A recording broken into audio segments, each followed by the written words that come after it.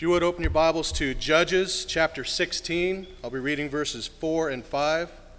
That was Judges chapter 16, verses 4 and 5. And it came to pass afterward that he loved a woman in the valley of Sorek, whose name was Delilah. And the lords of the Philistines came upon her, and said unto her, Entice him, and see wherein his great strength lieth, and by what means we may prevail against him, that we may bind him to afflict him. And we will give thee every one of us 1,100 pieces of silver. Good evening and welcome again. We're grateful for your presence tonight. We're thankful for the opportunity to be together once again today. We've had a great day, and we are glad that you are here. And we hope and pray that our time spent together will be beneficial, that it will help all of us grow closer, not just to one another, but also to the Lord. I do want to mention, and I know that it was stated earlier, or at least in another service, but we want to, I think, rejoice over the baptism of Wes McGee. And he is sitting to my right, toward the back, in front of Lynn Stevens. And he was baptized last week at, it was a VBS in Eagleville, in Missouri, on a mission trip. And I said last week when I heard about it that if that were the only good thing that came about as a result of that mission trip, then it was well worth it.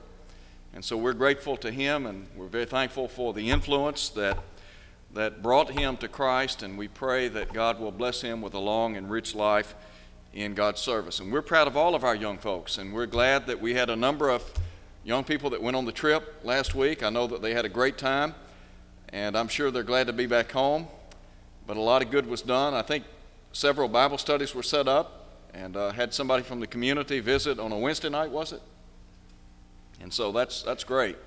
And so we appreciate their efforts, and we're thankful for Jared and his willingness to lead that endeavor up. Tonight we're going to be looking at the book of Judges in Judges chapter 16.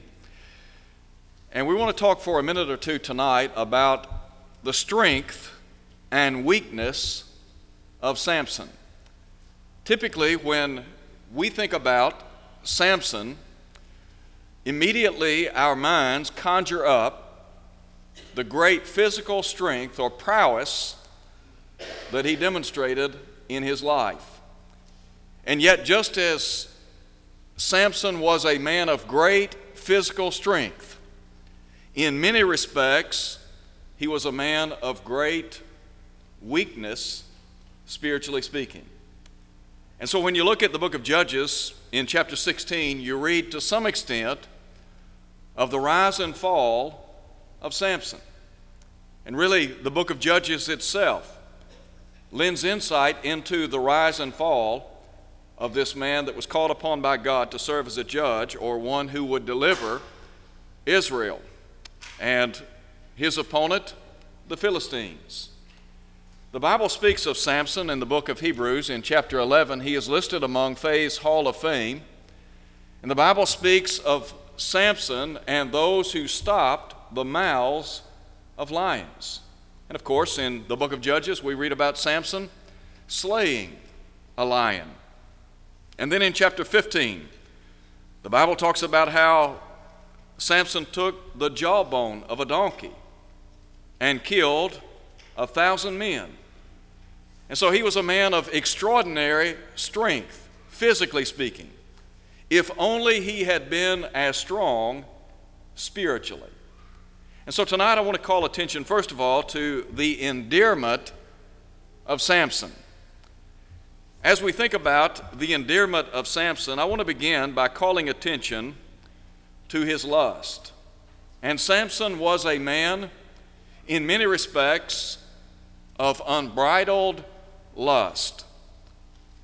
Note, if you would, his unwholesome attraction, as recorded in verse 1. The Bible says that he went down to Gaza and saw a harlot there and went in to her. When you think about, here is this individual who has been deemed a Nazirite by Almighty God. Here was a man that God would use and could use in a very mighty way, and yet he has unwholesome attractions. And this is not the first instance of this by any means. Now, in this same text, or in this same context, we have his uncommon act. I said a moment ago that he was a man of tremendous strength. Look at verses 2 and 3. In verses 2 and 3, the writer said, when the Gazites were told, Samson has come here, they surrounded the place and lay in wait for him all night at the gate of the city. They were quiet all night, saying, in the morning when it is daylight, we shall kill him. Samson lay low till midnight. Then he arose at midnight, took hold of the doors of the gate of the city and the 2 gateposts, pulled them up, bar and all, put them on his shoulders, and carried them to the top of the hill that faces Hebron. Now just imagine that. Some have estimated that this would have been a distance of about 40 miles. But you just think about the extraordinary strength that would have been required to have carried out this feat. And yet Samson had the ability, the God-given ability to do that. Now in verse 4, we read about his love. And here we have his unhealthy association. In verse 4, the Bible says that afterward it happened that he loved a woman in the valley of Sorek, whose name was Delilah.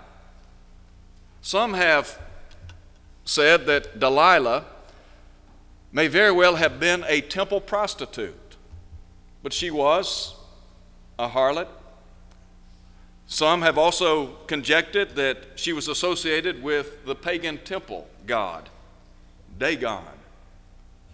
Be that as it may, one of the problems that stands out in the life of Samson is he has unwholesome, unhealthy attractions and associations. Do you remember what Paul said in 1 Corinthians chapter 15, verse 33? Be not deceived, God is not mocked. Whatsoever a man soweth, that shall he also reap. And then I think about the Israelite people. Back in the book of Deuteronomy, God had prohibited the Israelite people from doing what? Intermarrying. They were not to intermarry with people outside of Israel. Why was that? Because God said in his great wisdom that those who did so would be led astray. They would be led away into idolatry. The wisdom of Almighty God. And I think there's a lesson there for us today. We talk about our alliances, the people that we choose to associate with and befriend in life. Now somebody says, well, can't I befriend somebody and try to influence them for good? Yes. Jesus oftentimes reached out to those who were classified in many respects as untouchable. And yet he had a profound influence upon them. He used his influence for good, and we can do the same. But so many times when people fail to exercise caution or good judgment in the realm of choosing the right kind of associations, what happens? They align themselves with the wrong kind of people, and the next thing you know, their lives are a spiritual mess. Samson could have avoided a lot of heartache and sorrow in his life had he only chosen to honor the will of God. Now I want you to see in the second place the enticement of Samson. I want to begin by talking about his lies. And as we think about this particular point, let me just say that Delilah sold him out. In other words, here was somebody that could not be trusted. Now in the book of Proverbs in chapter 31, the Bible talks about the virtuous woman. And the question is asked, who can find a virtuous woman? The response, her price is far above rubies. It's in that context that the writer said, the heart of her husband safely trust in her. Samson and Delilah. When you read the text, one thing that is absolutely clear, this woman could not be trusted. She sold him out. She didn't love the man, but there was something that she did love. You know what it was? She loved money. How do I know that? Well, look at verse 5. The lords of the Philistines came to her and said to her, "Entice him and find out where his great strength lies, and by what means we may overpower him, that we may bind him to afflict him. And every one of us will give you 1,100 pieces of silver." Some have said that would have been a sum of a little bit less than $4,000. That's a lot of money, particularly in that day and time. But she was willing to sell him out.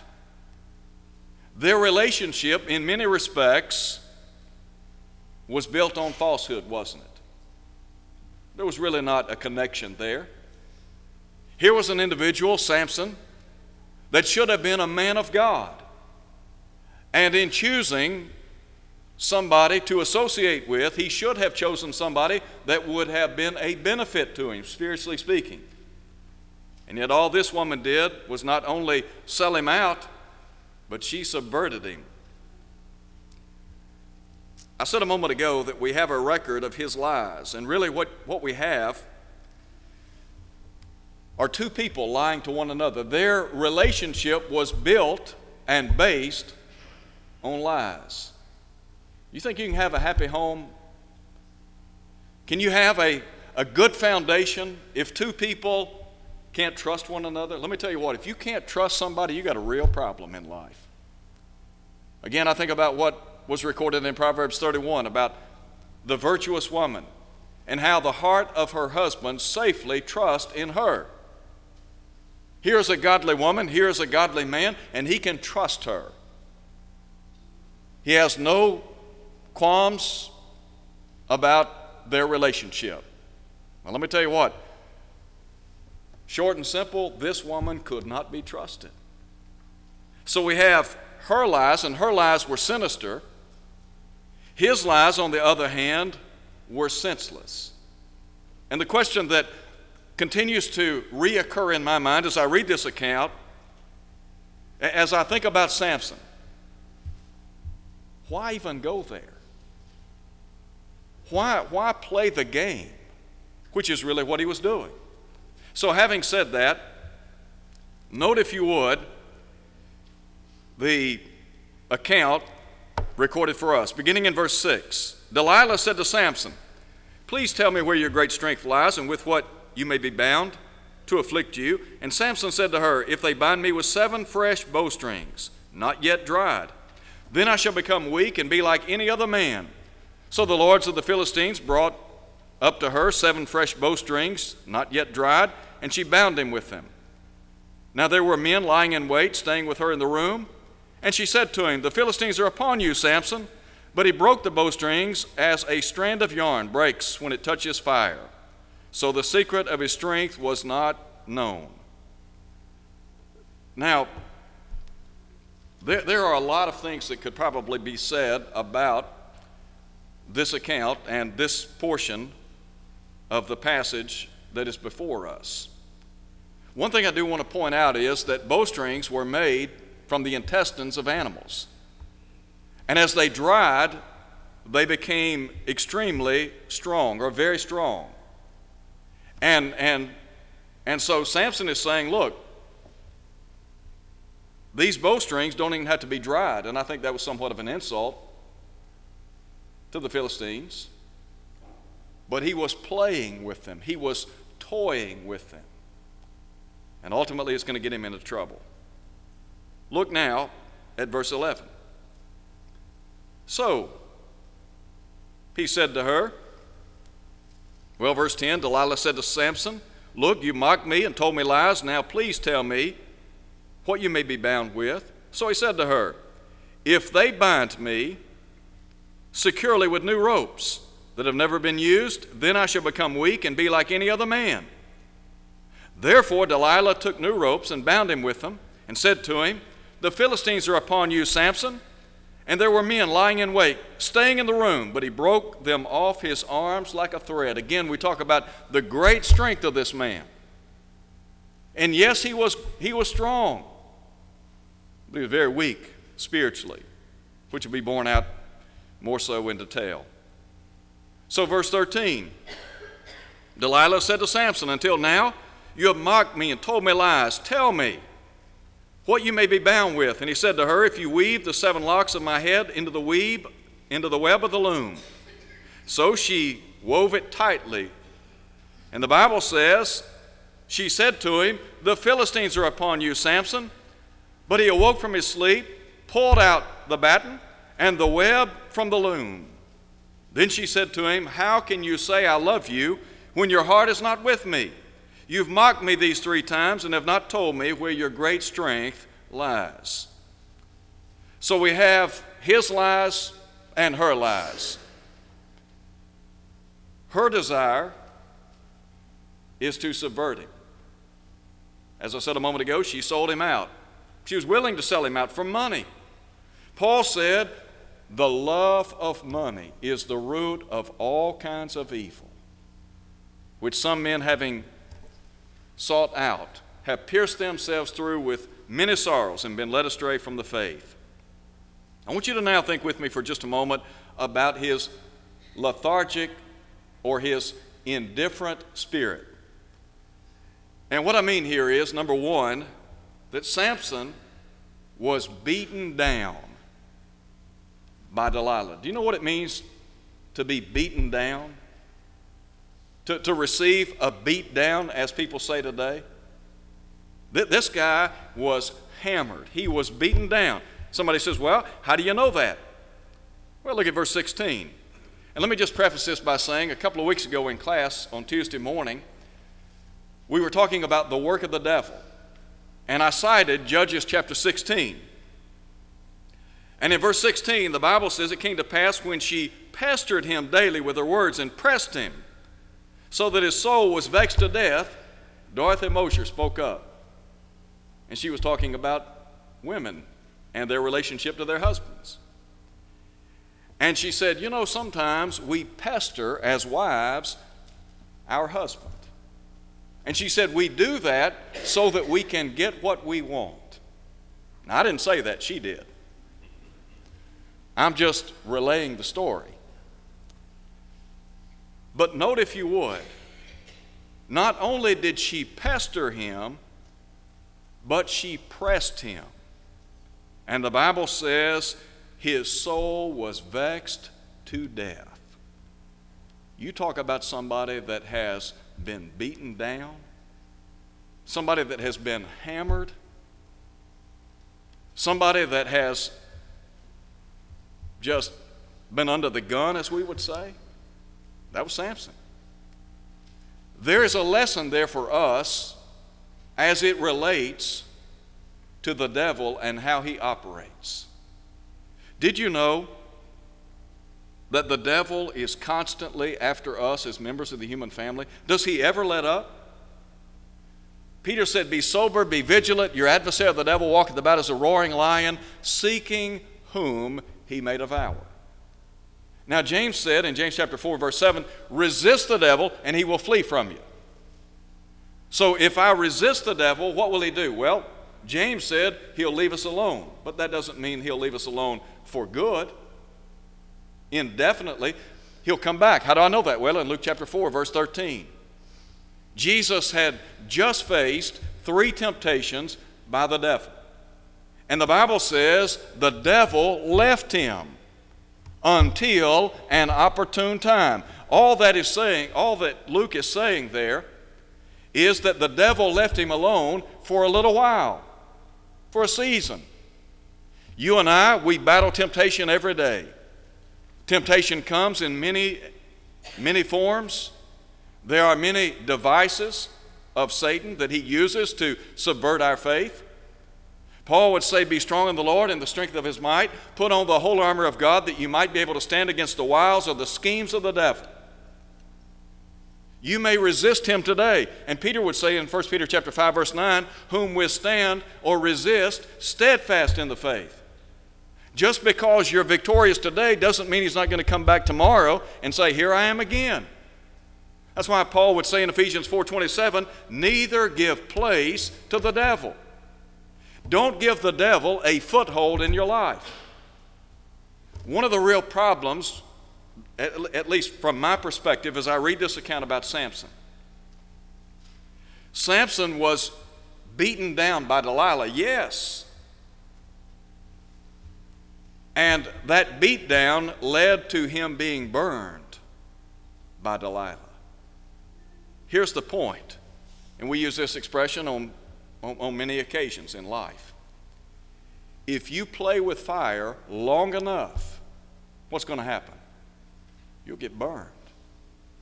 Samson was playing with fire. I mean, this guy should have seen right off the bat what she was trying to do. Can you believe, it's almost incredulous that he allowed this woman to delve into his life and pry away the source of his strength, and him knowing full well that she was intent on hurting him. What about the devil? Is it not the case that the devil, as we sing from time to time, still our ancient foe, does seek to work us woe? Is that not the case? Yes. We know that the devil is out here. He's lurking about. He's doing everything he can to destroy, to circumvent, to hurt our faith. And yet what do we do sometimes? We play with it. We play with the devil. We toy around with things. We engage in certain kinds of behavior. We go places, do things, we say things we know we shouldn't do. We know we shouldn't say that, but we do it anyway. What does that say to us? We're playing with fire. And you play with fire and you'll get burned. Samson got burned. And when I say he got burned, I mean he got burned badly.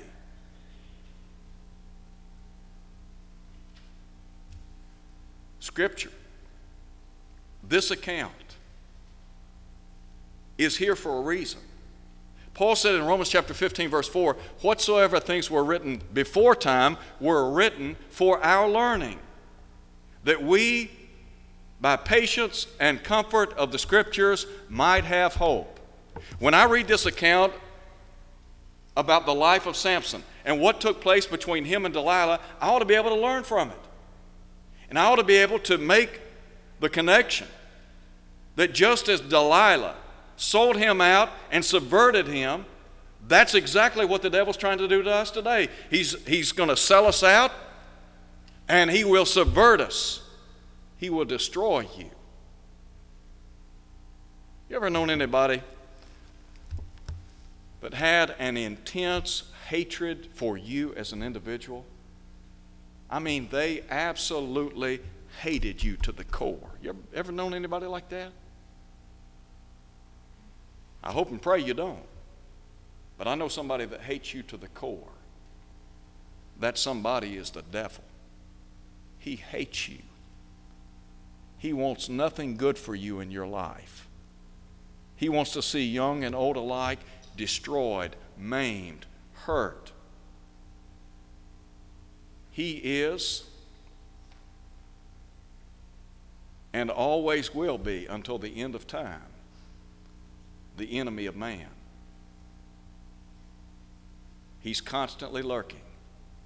And if we let our guard down, we've got some real problems. It's my conviction that the devil is a fallen angel. And there are a couple of Old Testament passages that I think could very well be a personification of the fall of the devil. Be that as it may, the first time that we read about the work of the devil is Genesis chapter 3. The devil is not omnipotent, that is, he's not all-powerful, he's not omniscient, he's not all-knowing, he's not omnipresent, ever-present like God. He's not deity, but he is a force to be reckoned with. And we dare not underestimate his tactics and his work. Paul said in the book of 1 Corinthians chapter 2 at verse 11, he said, we're not ignorant of the devices of Satan. Why, Paul? Lest he gain advantage over us. You better know your enemy. In this case, you better know what the devil's all about. You better understand how he operates. And if you look at Genesis chapter 3, Matthew chapter 4, the temptations posed to Jesus, and then 1 John chapter 2, verses 15 through 17, you will find that the means by which the devil seeks to exploit those of us in the human family is the lust of the flesh, the lust of the eyes, and the pride of life. That's how he operates against us as members of the human family. Now,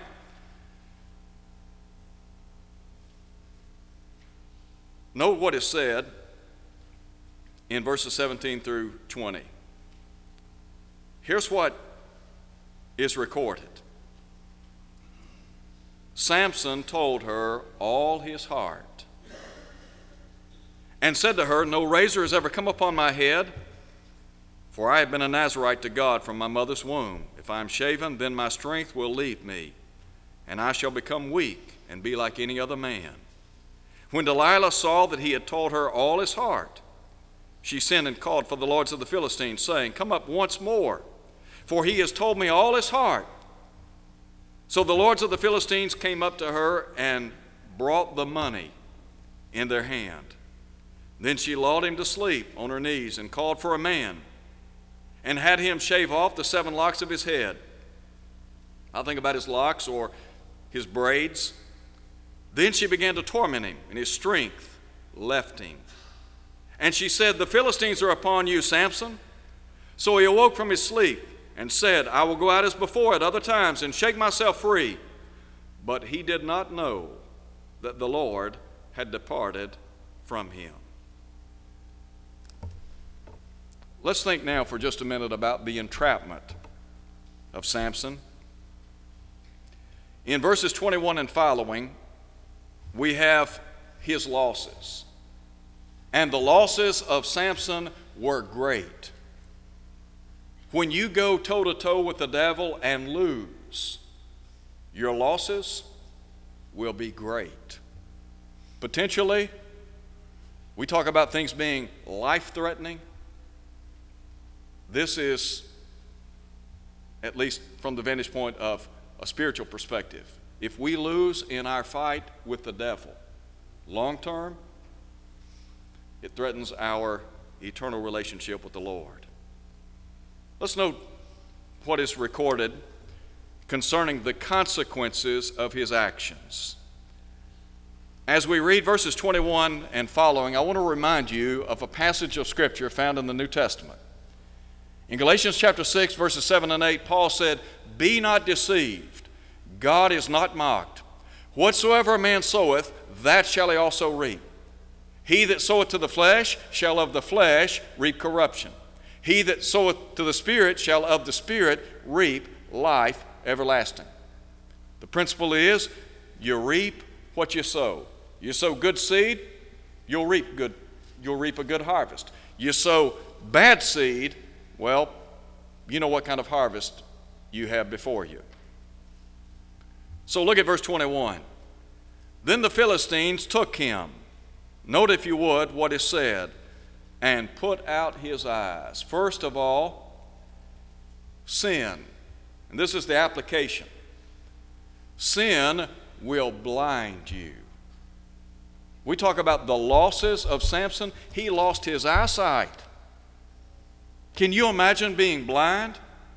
Here is a man that was a judge, a man called upon by God to be a deliverer for the Israelite nation, and now he's blind. Why? Because of his own actions. Because he was foolish. He played with fire, and it burned him. The Bible tells us in 2 Corinthians chapter 4 at verse 4 that the God of this age, and that is the devil, the God of this age or the God of this world has blinded the minds of them which believe not. Is it not the case that the devil is in the business of blinding people to sin and unrighteousness in our world today? The answer is yes. If you wanted to blind people to what is truth and error, right or wrong, good and evil, how would you do it? If you wanted to carry out an all-out assault on a family or a home, on a city or a state, or a nation, what would you do? What kind of tactics would you employ? If your intent was to blind people to right and wrong, how would you do it? Let me tell you how I would do it. I would take this book that we call the Bible, and I would devalue it in the minds of people. I would tell people, you don't need this book called the Bible. I mean, this book's just fables. It's fiction. I mean, this stuff can't be proved. I would set out to remove it from homes. I would do my best to take it out of the hands of mamas and daddies so they couldn't teach their children. I'd do my best to get it out of the school systems all across the nation. I'd do my best to get it out of the government. In short, I would try to remove this book from society. Once that happens, guess what? Stand back. People become blind to right and wrong. Look at our nation today. Did you know that we have people that are educated people? Individuals that have been to some of the finest universities or learning institutions all across our country. Some have even gone abroad and studied. They are well spoken, they are well educated, they can articulate their positions. And yet, as Paul said, professing themselves to be wise, they became fools. Why? Because they are blind to truth. They're blind to the will of God. And we've got folks today that have become blinded by sin. Sin blinds people. We may not see that. We may not understand it. It is a subtle thing. You see, if you wanted to bring about wholesale change, you don't do it overnight. You do it over time. What happens? People become desensitized, don't they? You just beat them down a little bit at a time. Jeremiah asked the question centuries ago, were they ashamed when they committed abominations? His response, no, they were not at all ashamed. Neither could they blush. Why? They had become desensitized. That's what's happening in our society. Who is responsible for it? The God of this age? The devil wants to blind people so that they can't discern between right or wrong, truth or error, good and evil. You remember Isaiah, the prophet in the long ago, when he said, woe to those who call evil good and good evil? What was the problem? They were confused. Why were they confused? Because they had turned a deaf ear to the word of God. And yet Isaiah said, seek ye out the book of the Lord and read. The only way to overturn spiritual blindness is to take the light of God's word and shine it on the darkness.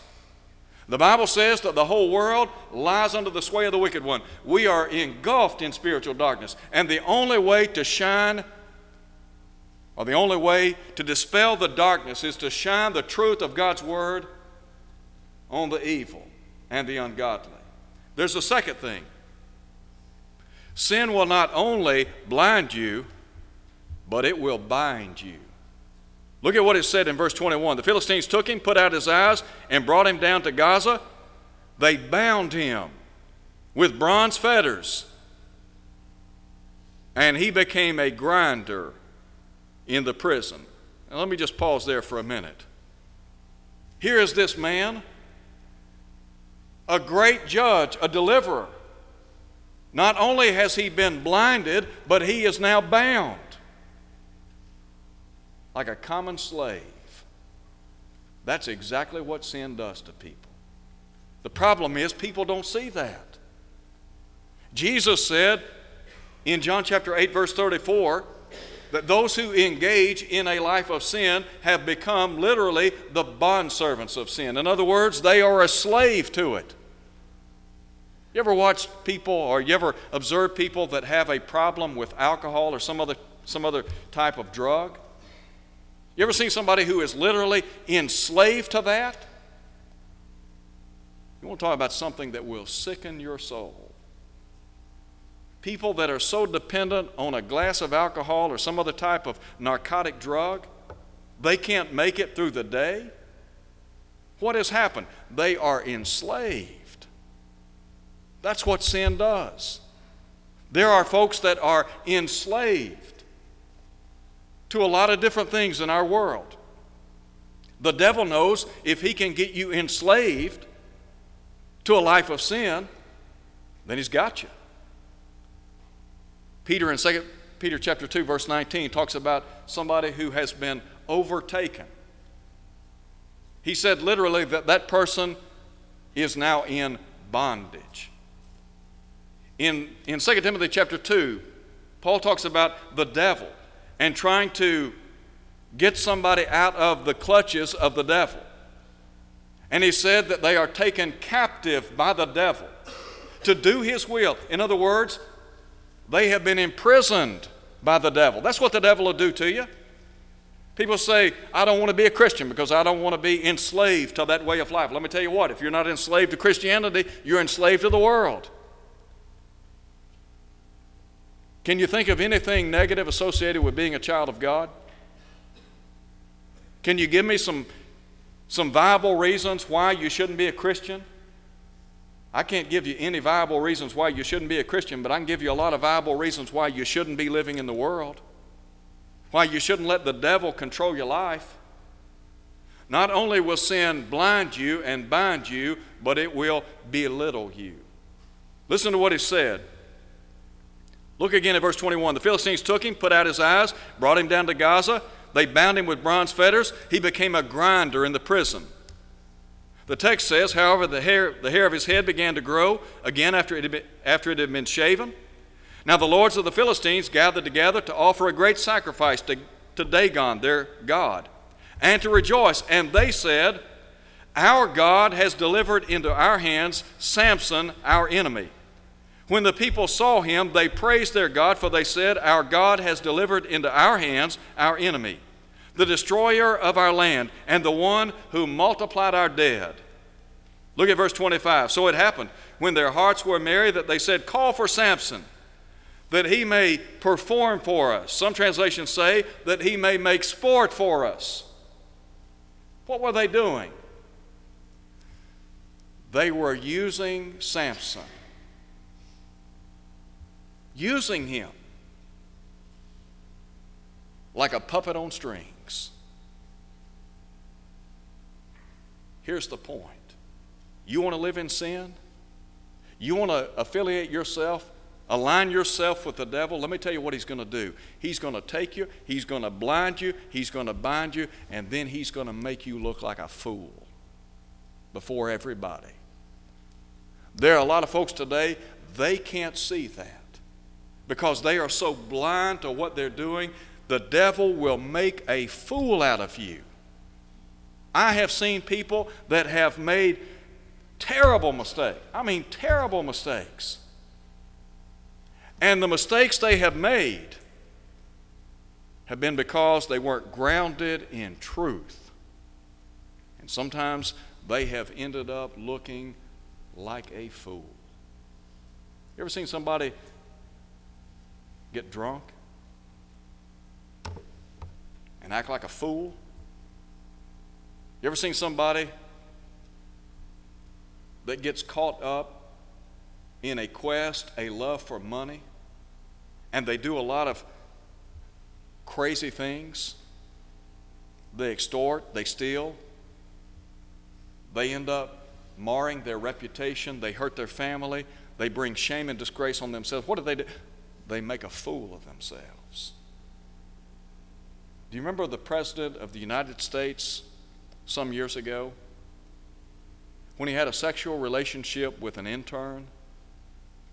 Do you remember when he stood on national television and disclaimed having a sexual relationship with her, and then later it came out as being true? What happened? It made him look like a fool. That's what sin does. And the point is, it doesn't matter if you're young or old, black or white, rich or poor, educated, uneducated, it doesn't matter. Sin will belittle you. It will make you look like a fool. If only people could see that. So we talk about the strength of Samson.